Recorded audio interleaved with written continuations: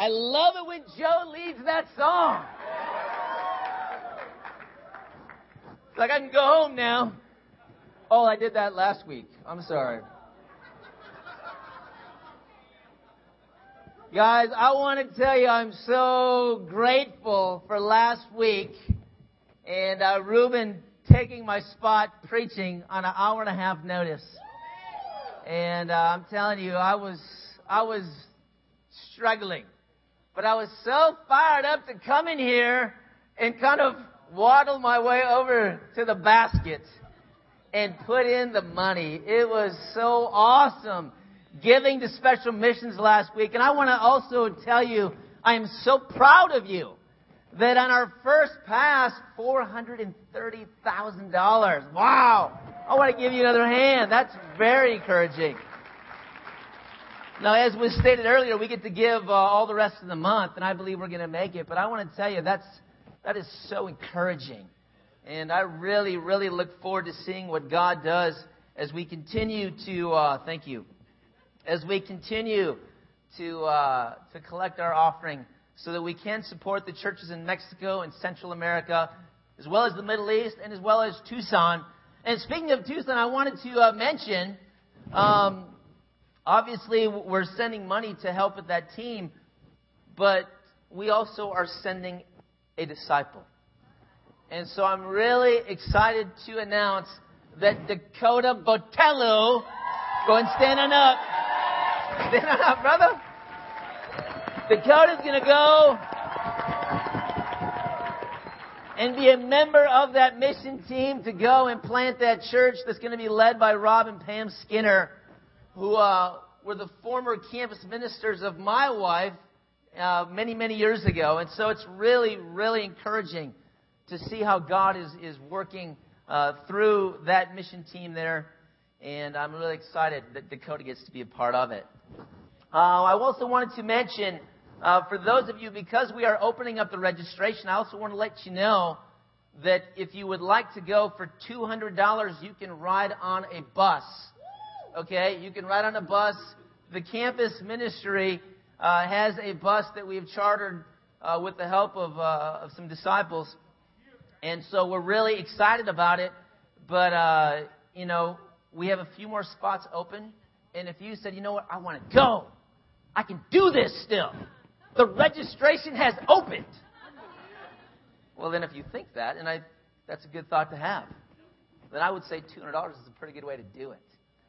So anyway, I want to encourage you to be a part of that. If you would like to do that, where's Yasmin? Yasmin, right there. See Yasmin, and she will be able to hook you up. So that's very encouraging. Also, I wanted to mention Whitney Velez is in from Alaska. Where's Whitney? Stand on up, Whitney. Amen. Whitney was part of the Cal State Long Beach ministry, and she got hired to be an intern in Alaska. And so she's been serving as a campus minister there in Alaska, leading the women. Amen? And so it's super encouraging to have you here. Definitely am so proud of you and your willingness to go and preach the word in the cold, icy tundra. So, yeah.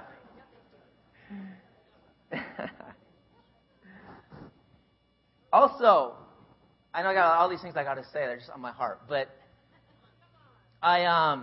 today was so encouraging.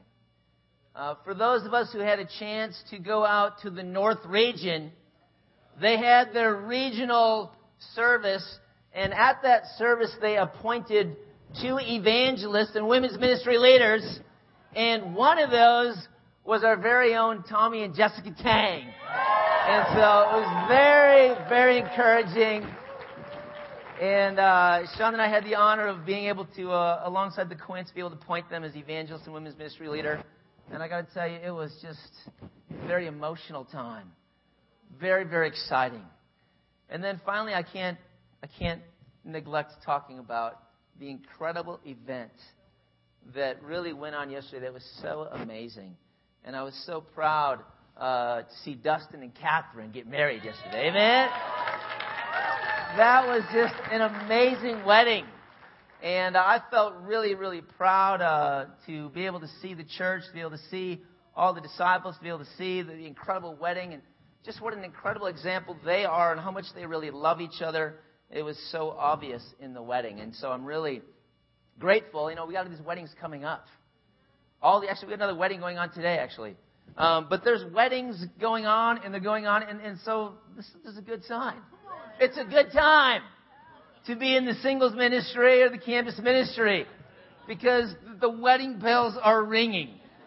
And the way that kind of works is when it's kind of like the domino effect when it comes to weddings. People get inspired. It gets in the air. It's in the fever. And so hopefully you guys are excited about that. Amen. Well, let's pray. Let's pray. I've talked too much. Father, I want to thank you, God. It's so amazing to be in the church. So encouraging to be able to really look into your word and to be able to see just how amazing Jesus really is. And we are so grateful, God, that you are willing to send Jesus to die so that we could have an opportunity to have our sins forgiven. That we could have an opportunity to change, to grow, to be different. And God, we really need you. We really desire for you, God, to work in our hearts to really appreciate really what you have done. And we're so thankful that you've allowed us to be part of your church. Thank you, God, that you send your Son as a mediator for us. That we don't have to defend ourselves, God, but that Jesus defends us. And that he loves us, and he believes in us, and he wants to be our mediator. We love you. We ask all this in Jesus' name. Amen. You know, the title of today's lesson is simply, He Mediates. And maybe I should say it in an exclamation mark. He mediates. We are so lucky. We should be the most grateful people in the world to know that Jesus is our mediator. That he mediates for us, that he defends us, that he is able to get us in a right relationship with God when we blow it ourselves. You know, the word mediator is mesetes. And basically it's someone who stands between two people and brings them together. A mediator represents both parties. In Judaism, a priest was a mediator between God and men. Because he was a man, he would have to sacrifice for himself because he was sinful. And then he would sacrifice for the people. The priest's purpose was to reconcile God and men. That was God's role for the priest. They were to reconcile God and men. As we look in the Bible, we learn about Jesus being a priest. We learn about the priesthood. We learn about Melchizedek. And so we're going to do a little bit of studying today. And I'm going to need you to stick with me because we're going to have to dig into some pretty intensive reading. Okay, so I need you guys to get revved up. Open up your Bibles. Okay, whatever you got to do, we're going to crank through some scriptures. Beginning in Hebrews 7, verse 1. It says, This Melchizedek was king of Salem and priest of God Most High. He met Abraham returning from the defeat of the kings and blessed him. And Abraham gave him a tenth of everything. First, his name means king of righteousness. Then also, king of Salem means king of peace. Without father or mother, without genealogy, without beginning of days or end of life. Like the Son of God, he remains a priest forever. Just think how great he was. Even the patriarch Abraham gave him a tenth of all the plunder. Now the law requires the descendants of Levi who become priests to collect a tenth from the people.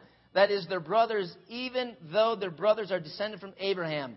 This man, however, did not trace his descent from Levi, yet he collected a tenth from Abraham and blessed him who had the promises. And without doubt, the lesser person is blessed by the greater. In the one case, the tenth is collected by the men who die, but in the other case, by him who is declared to be living. One might even say that Levi, who collects the tenth, paid the tenth through Abraham, because when Melchizedek met Abraham, Levi was still in the body of his ancestor. And I know this is pretty complicated, right? So you're just going to have to stick with me. If perfection could have been attained through the Levitical priesthood, why was there still need for another priest to come? One in the order of Melchizedek, not in the order of Aaron.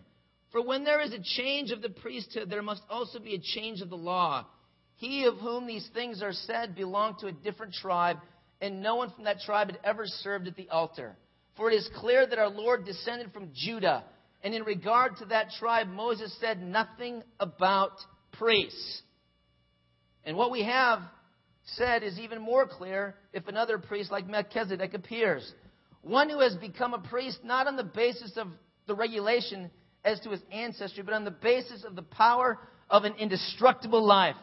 For it is declared, you are a priest forever in the order of Melchizedek. The former regulation is set aside because it was weak and useless.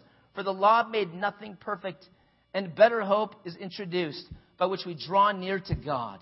And it was not without an oath. Others became priests without any oath. But he became a priest with an oath when God said to him, the Lord has sworn and will not change his mind. You are a priest forever. Because of this oath, Jesus has become the guarantee of a better covenant. Now there have been many of those priests since death prevented them from continuing in office. But because Jesus lives forever, he has a permanent priesthood. Therefore, he is able to save completely those who have come to God through him, because he always lives to intercede for them. Such a high priest meets our need. One who is holy and blameless and pure, set aside from sinners, exalted above the heavens. Unlike the other high priests, he does not need to offer sacrifices day after day. First, for his own sins, and then for the sins of the people. He sacrificed for their sins once for all when he offered himself. For the law appoints as high priests men who are weak. But the oath, which came after the law, appointed the Son, who's been made perfect forever. So what's the point? The point of what we are saying is this. We do not have a high priest who sat down at the right hand of the throne of the majesty in heaven, and who serves in the sanctuary, the true tabernacle set up by the Lord, not by men. Every high priest is appointed to offer both gifts and sacrifices. And so it was necessary for this one also to have something to offer. If he were on earth, he would not be a priest, for there are already men who offer the gifts prescribed by the law. They serve at a sanctuary that is a copy and a shadow of what is heaven. This is why Moses was warned when he was about to build the tabernacle. See to it that you make everything according to the pattern shown you on the mountain. But the ministry Jesus has received is as superior to theirs as the covenant of which he is a mediator is superior to the old one, and it is founded on better promises. Let's skip to chapter 9, verse 1. Now the first covenant has regulations for worship and also an earthly sanctuary. A tabernacle was set up in its first room, where the lampstand and the table and the consecrated bread. This was called the holy place. Behind the second curtain was a room called the most holy place, which had the golden altar of incense and the gold-covered ark of the covenant. This ark contained the gold jar of manna, Aaron's staff that had budded, and the stone tablets of the covenant. Above the ark were the cherubim of glory, overshadowing the atonement cover. But we cannot discuss these things in detail right now, so we won't. Let's skip to 9, verse 15. For this reason, Christ is the mediator of a new covenant, that those who are called may receive the promised eternal inheritance, now that he has died as a ransom to set them free from the sins committed under the first covenant. You know what's awesome is that Jesus became this high priest, and he became a mediator for us. And he took our place, and he was willing to be sacrificed so that we could have an opportunity to be saved, so that our sins could be forgiven, so that we wouldn't have to be enslaved to sins our whole life. Jesus is a mediator. He's my mediator. He's your mediator. We should be the most grateful people in the world. We should be the most grateful people in the world. You know, in 9 verse 13, the Bible says, the blood of goats and the bulls and the ashes of the heifers sprinkled on those who are ceremonially unclean sanctify them so that they are outwardly clean. How much more then will the blood of Christ, who through the eternal Spirit offered himself unblemished to God, cleanse our consciences from acts that lead to death so that we may serve the living God? You know, the truth of the matter is this. The priest could offer a sacrifice that would only clean them outwardly.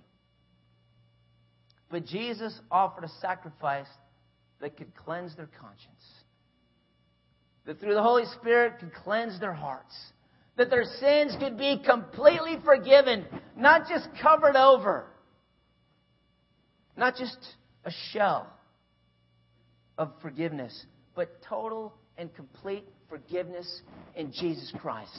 Because Jesus Christ is the mediator of a new covenant. And there's only one mediator between God and man, and that is the man Christ Jesus. And so we should be excited as disciples about that. But you know what? Jesus wants to cleanse us. He wants to cleanse our conscience. You know, when I think about Jesus representing me, and Jesus saying, look, let me mediate for you. It makes me feel secure. It makes me feel confident. I don't have to defend myself in a court of law. I have Jesus stepping in and saying, look, I got this. I'll take care of him. Any other lawyer, you want to come at him? Don't worry, I can handle this. I will defend him. I will mediate for him. That excites me. But you know what? I need that. I desperately, desperately need it. As a 23-year-old disciple, I've had many highs and lows as a Christian. I can tell you that sometimes I'm like Jeremiah 20 verse 9. Man, his word is in my heart like a fire. It's like a fire shut up with my bones. I'm weary of holding it in. Indeed, I cannot. Sometimes I feel that way. Other times I'm so discouraged. I go, is God even answering my prayers? Is God even listening to what I'm saying? Other times, I just become dull and lackluster. And I can go through the motions of my Christian walk. And I can do the things I'm supposed to do because I'm a Christian, because I was baptized into the body of Christ. And so I know that it's the right thing to do. But when you get to that point, it's not a good spot. It's not a good spot. Guys, I can tell you this is where I have been. I have been kind of this dull, lackluster spot in my faith. And I've been fighting. And I've been trying to pull out of it. And I've been trying to get out of it. And I got to tell you, I desperately need help. If you've been there, you know what I'm talking about. When you feel weak. When you feel helpless. When you feel like, man, I'm having this out-of-body experience. It's like I'm watching someone from the outside. And I'm kind of going, is this really me? What's happening in my spiritual walk with God? Sometimes it's like that commercial, you know, that we used to watch. I've fallen and I can't get up. You know? For you old-timers, you know that. I've fallen and I can't get up. And sometimes I feel that way. And it makes me not want to preach. Although that wasn't the case last week. I really wanted to preach. I was crying because I couldn't preach. I was like so bummed. It's one of my favorite services of the year. And I couldn't preach. And I just sat in my car and I cried. It's like, God, I just want to preach. But amen. Reuben stepped up, did a fantastic job. Amen.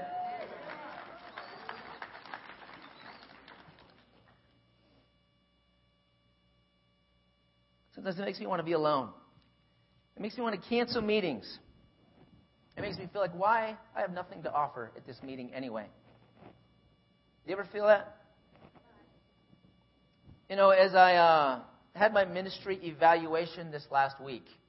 Yes, as ministers, we get evaluations. You get your annual review.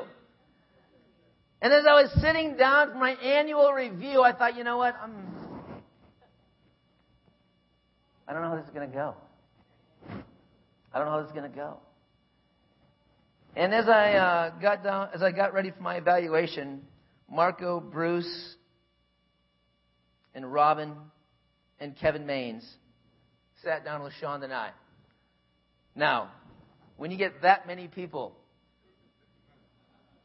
in one room, you're either moving on a mission team, you're going to go lead a church, or somebody cares enough for you to do a spiritual intervention.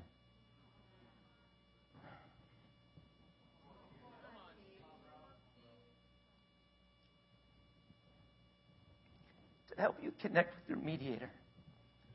To help you connect with Jesus. First of all, I want to say, I'm so grateful for discipleship. I'm so grateful for people who love me enough to look me in the eyes and to open the scriptures and say, look, you're not in a good spot. You're not in a good spot. And we want to help you. And we want to help you overcome. I felt so encouraged. The Bible says, hope deferred makes the heart sick. But a longing fulfilled is a tree of life. And as I went into that meeting, I have to tell you, my heart was sick. Because I wasn't feeling and grasping and understanding everything that Jesus wanted to do with my life as my mediator. And how he wanted to defend me and how he could help me and how he could get me through this time. And as we sat down, I really began to realize Psalm 141 verse 5, man, let a righteous man strike me. It is a kindness. It is like oil on my head. I will not refuse it. And I needed it. Proverbs 20:30, blows and wounds cleanse away evil, and they purge the inmost being. It says, let a righteous man strike me. It is a kindness. It's oil on my head. And oil on your head is a good thing. Or was that? I don't necessarily want that now. But I really, really appreciated that people were in my life and wanting to say the things to help me get back on track. Because the truth of the matter is, they just wanted to help me grow spiritually. And they saw that I was stuck. And they saw that I couldn't get going. And they saw that I had fallen and I could not get back up. As we began to talk, here are some of the things we talked about. And I don't know if we'll get back to the lesson. I'm just going to go ahead and share. Okay, I'm just going to go ahead and share. I'm going to let you in on my discipleship time. You guys want in on this? Okay.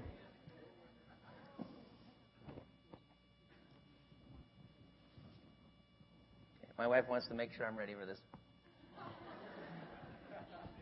Like he needs to warm up. One of the first things he said is, Steve, you struggle with a lack of contentment. You're always wanting more. You always want the next adventure. You're a thrill seeker. But you're not settling on down and doing what you need to do in your own ministry. And he challenged me in this area, and got to tell you, I was feeling for a moment defensive, but I began to see what he was talking about. Because he said, you always want to know what's going on with everyone else, and you're not content unless you're in the know.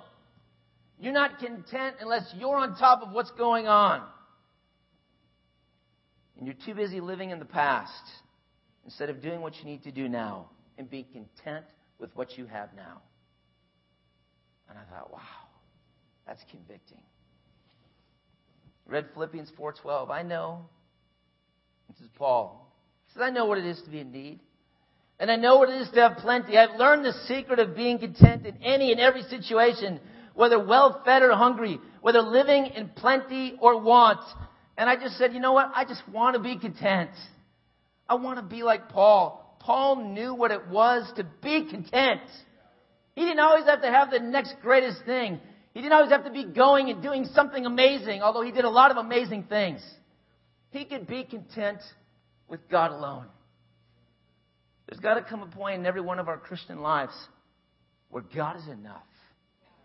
Where you can be content. If all I have is God, if everything else is breaking loose, if everything is not going the way I want it to go, if I just have God, that's enough. I go, man, I've got to be content. What is wrong? What happened? I was convicted in Psalm 131, verse 1 through 3. It says, my heart is not proud, O Lord. My eyes are not haughty. I do not concern myself with great matters or things too wonderful for me, but I have stilled and quieted my soul like a weaned child with its mother. Like a weaned child is the soul within me. O Israel, put your hope in the Lord, both now and forever. Here's David, a king. Not just any king, a warrior-like king. The greatest king of all time. And yet he said, this is my desire. This is my heart. This is what I want. I don't want to concern myself with great matters that are too wonderful for me. I just want to still and I want to quiet my soul. Like a weaned child with its mother. Like a weaned child is my soul within me. You know, I've got to pursue a quieted spirit. I've got to draw closer to God. You know, this imagery of a weaned child with its mother. It's just a peaceful image, isn't it? I was going to get a picture, but I said, I don't have time for pictures today. I just want to get open. I just want to share. I just want to get real. But he didn't get involved in concerns that had little to do with him or were too wonderful for him. He said, look, I just want you to focus on being content with God, like a weaned child with their mother. Another thing is my pride would keep me from getting help. You know, in my pride, I've certainly, have not been as humble as I've needed to be. And I've been confronted on it a few times. You got to be humble, Steve. You got to grow in your humility. You've got to pursue humility. You've got to pursue it. It's got to be the passion. It's got to be the object of your desire. Where you become a humble man. Where you want to be taught. Where you want to be trained. Where you want to be molded and shaped and rebuked and corrected and trained. So that you can become the man of God that God wants you to be. He said, no one can tell you anything.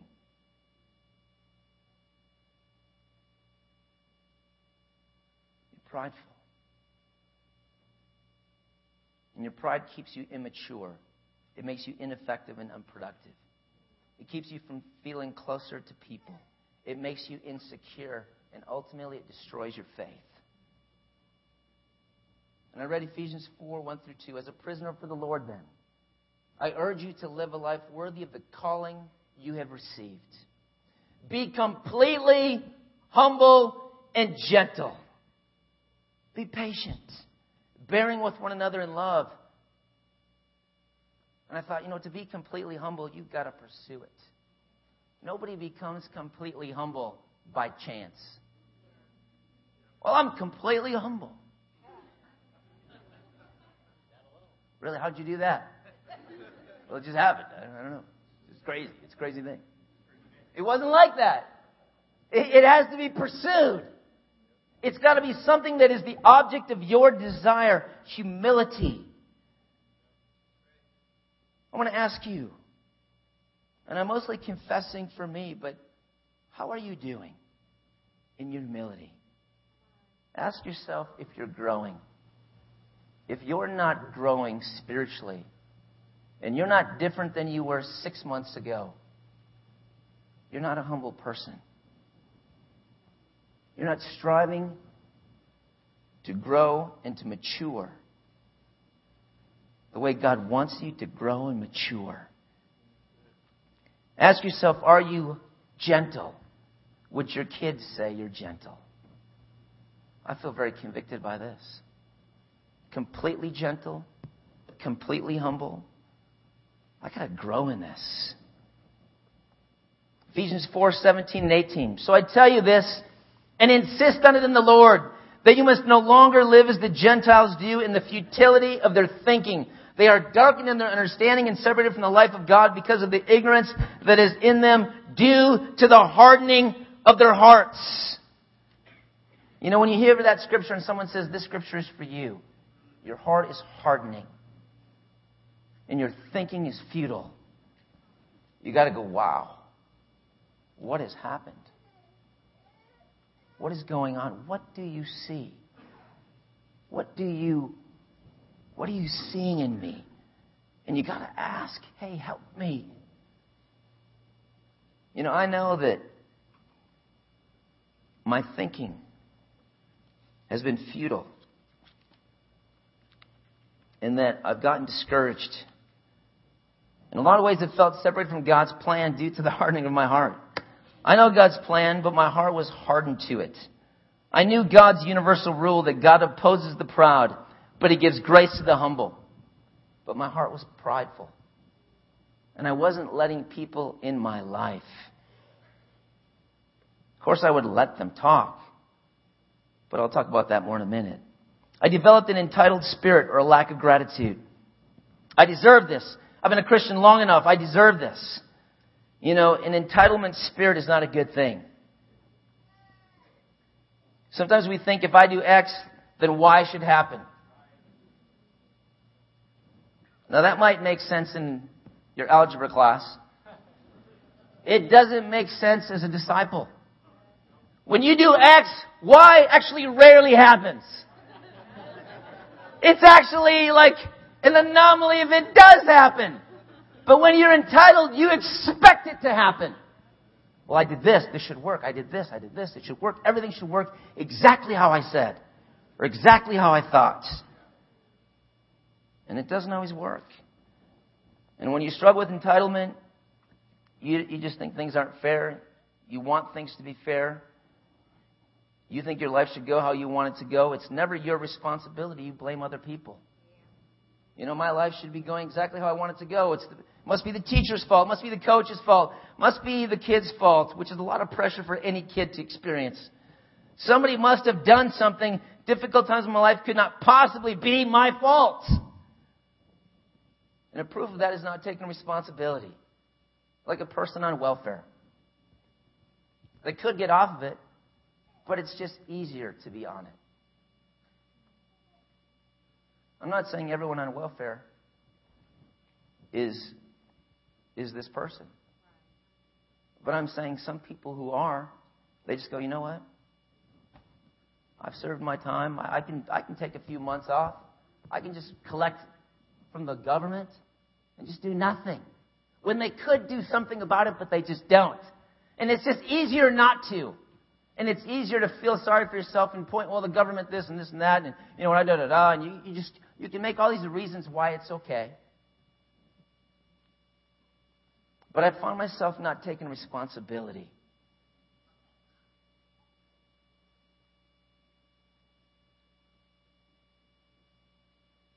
Not leading my family the way I need to, not initiating prayer times with my wife,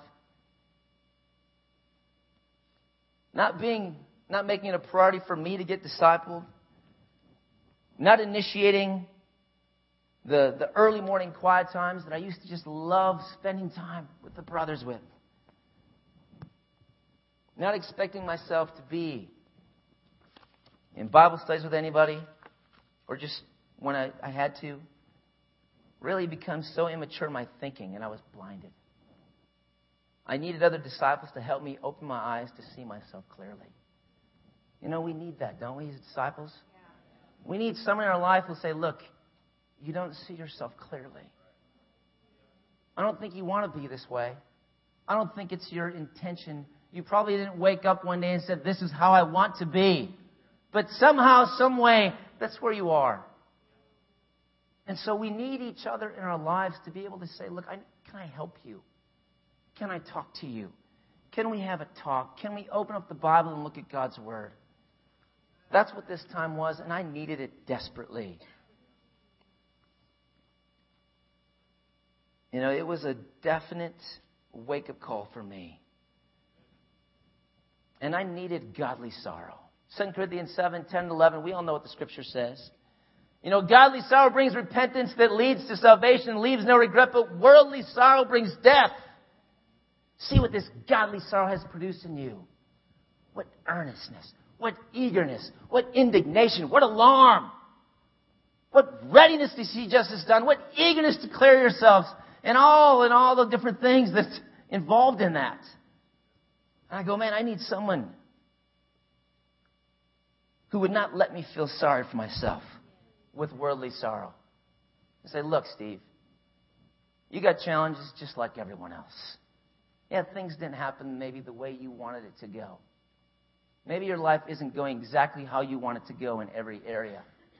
But wake up. And that's not the spirit of it, but that's what I need to wake up myself. I got to get tough. I got to go Clint Eastwood on myself. I go, come on, man, get going, get going. I got to get myself going because I can easily just. And I didn't used to be that way, but that's where I'm at now. And I don't know why, all the reasons, but it doesn't matter all the reasons why. It doesn't matter. What matters is that I repent. What matters is that there's godly sorrow. What matters is that God intends for me to be sorrowful. And that I need to have that sorrow. And I need to have that conviction. And I need to be sorrowful as God intends, not as Satan intends.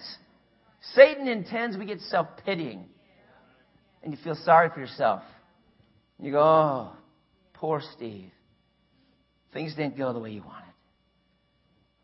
Ministry's not going as maybe the way you want it to go. You're not raising up as many leaders as you want. You're not sending out as many people you want. People you're sending out maybe aren't doing as good as you had hoped they might do. So what do you quit? You give up? Or do you stand up and fight?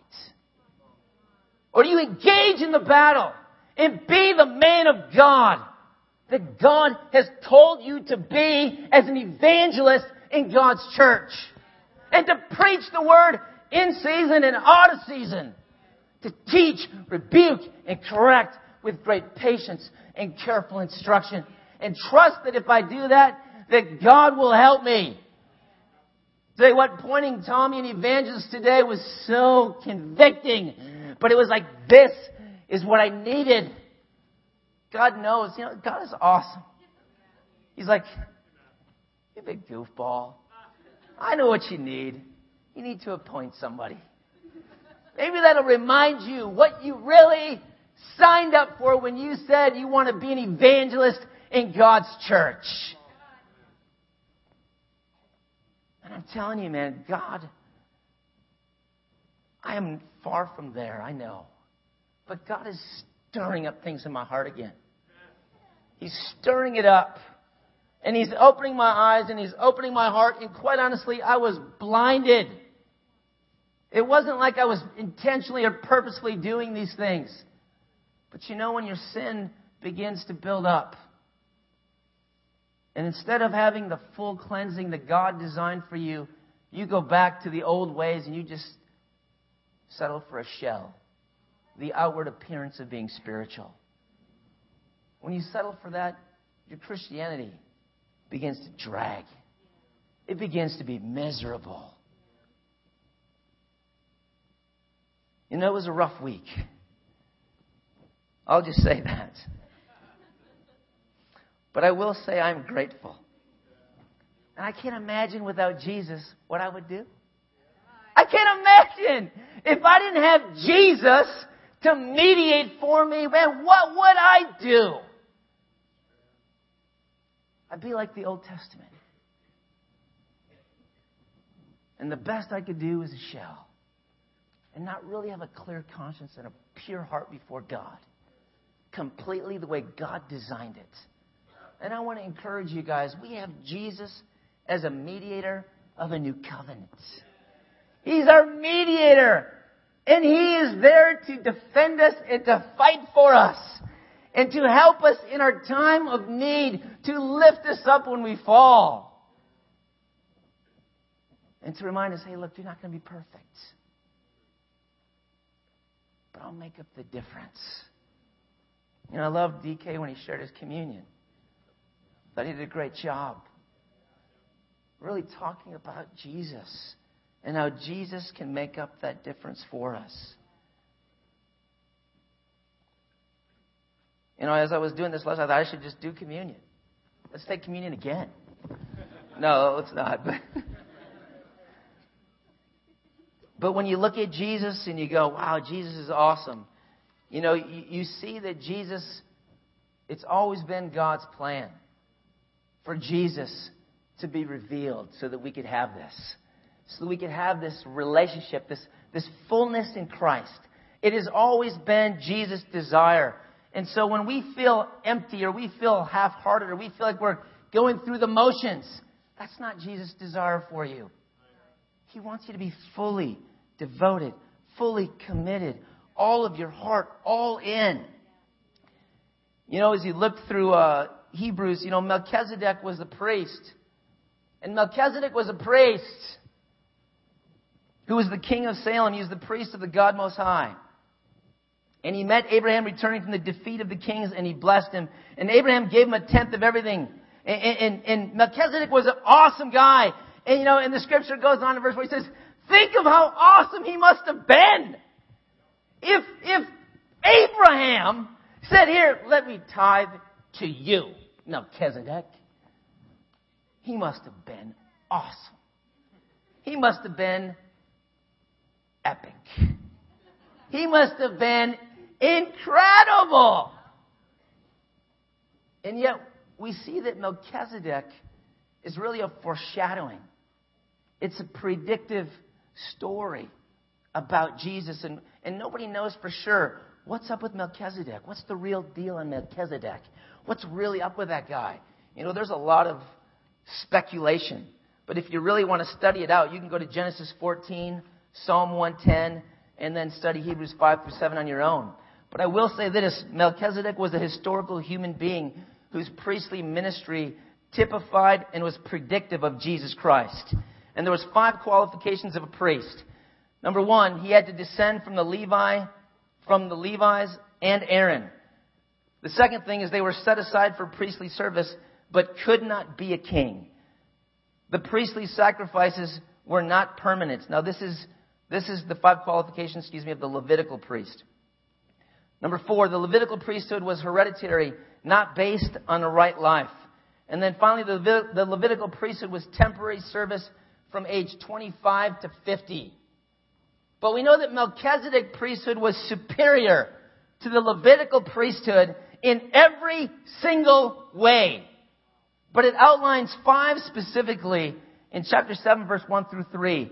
Number 1, he had a universal priesthood, not just a national. Meaning the Levitical priesthood could only minister for Israel and only for Jehovah. Melchizedek was for the Most High God, the possessor of heaven and earth. And so that was a foreshadowing of Jesus, not simply, being a Messiah for Israel, but for all the world. To give every single man, every single woman a chance to have a mediator that they could go to so their sins could be forgiven. What else about Melchizedek? It was a royal priesthood. Melchizedek was a king and a lord, as was Jesus. And of course, the Levitical priesthood, they could not be a king.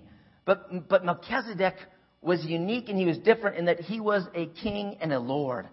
And of course, when we make Jesus Lord at baptism, Jesus is our Lord, right? He's our King. And so we have that to really think about as we think about Jesus. Melchizedek's priesthood was also of righteousness and peacefulness. Melchizedek was a king of righteousness and peace. The Levitical priesthood did not have to be righteous. It was all about genealogy. They could not bring men to God. They were never meant to. Melchizedek could and foreshadowed Jesus' ability to bring men to God. Through Jesus' perfect life, death, and his resurrection, he allowed us to participate in a righteousness and peace that comes at baptism when our sins are forgiven. And in Romans 5, verse 1, it says, "Therefore, since we have been justified through faith, we have peace with God through our Lord Jesus Christ." Isaiah 32:17, "The fruit of righteousness will be peace. The effect of righteousness will be quietness and confidence forever." When you think about personal righteousness, doesn't it bring peace? Doesn't it bring confidence? Doesn't it bring the peace that passes all understanding, that guards your heart and your mind? Because you've spent that time with God in prayer to go after that peace. But when we're not spiritual, man, the Christian life can be a grind, can't it? It can be difficult. It can be challenging. But Jesus came to provide that righteousness and peace for us. Amen? Melchizedek's priesthood was personal, not hereditary. The Levitical priesthood was entirely hereditary. Consequently, the priests were more concerned about the pedigree or position than their holiness.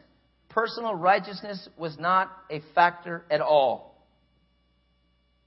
There was not a single moral or spiritual qualification that a Levitical priest had to meet. Not one. It had nothing to do with character, ability, personality, righteousness, or holiness. The law made you a priest as long as you had the right genealogy. That's it. You just needed the right genealogy. You be born in the right family, and you're a priest. No matter how reluctant you are, you're the priest. If you could trace your lineage from Aaron, you were expected to serve. And it was an outward compulsion in Judaism. But for Jesus, it was an inner compulsion. It was about the righteousness, the integrity. Do you desire to really please God? Not this outward show of religiosity, but really at the core of your inner being, at your heart, really loving God.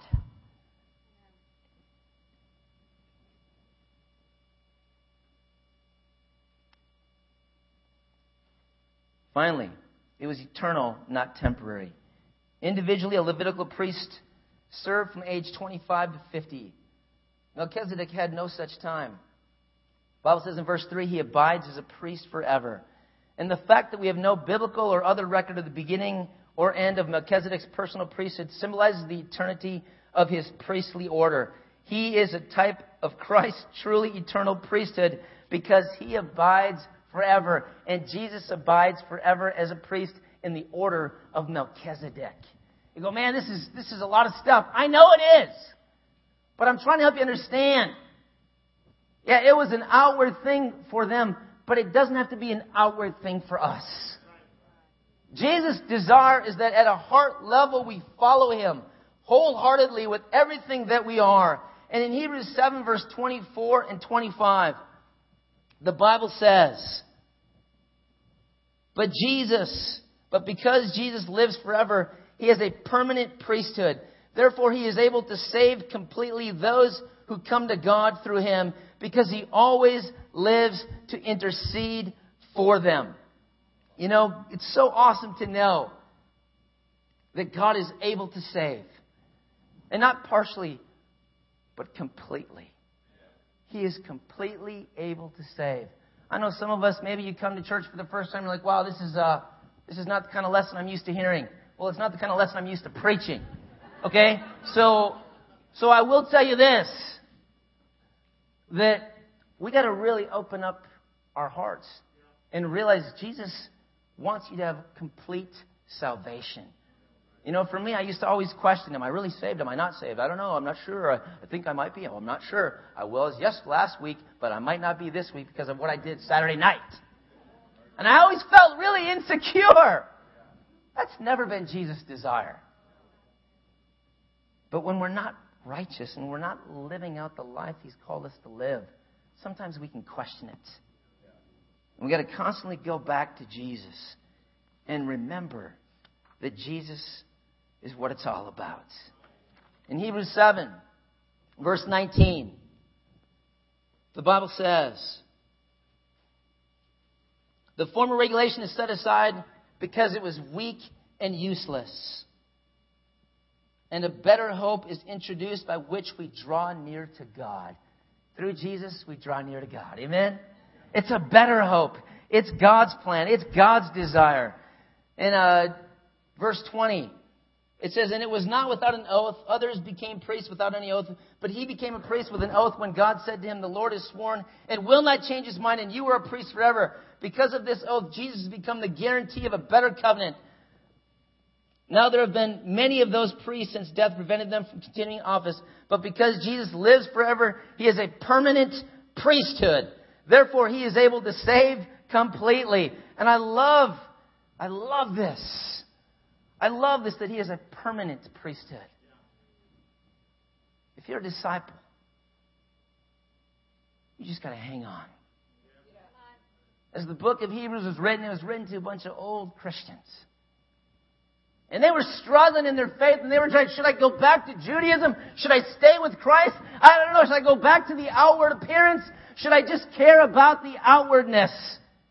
Or should I really get down at a heart level and really look inside and really find out, what does Jesus expect of me? And I want to tell you, when we do that as disciples, it's inspiring to know that Jesus is there and that he mediates for us. Amen.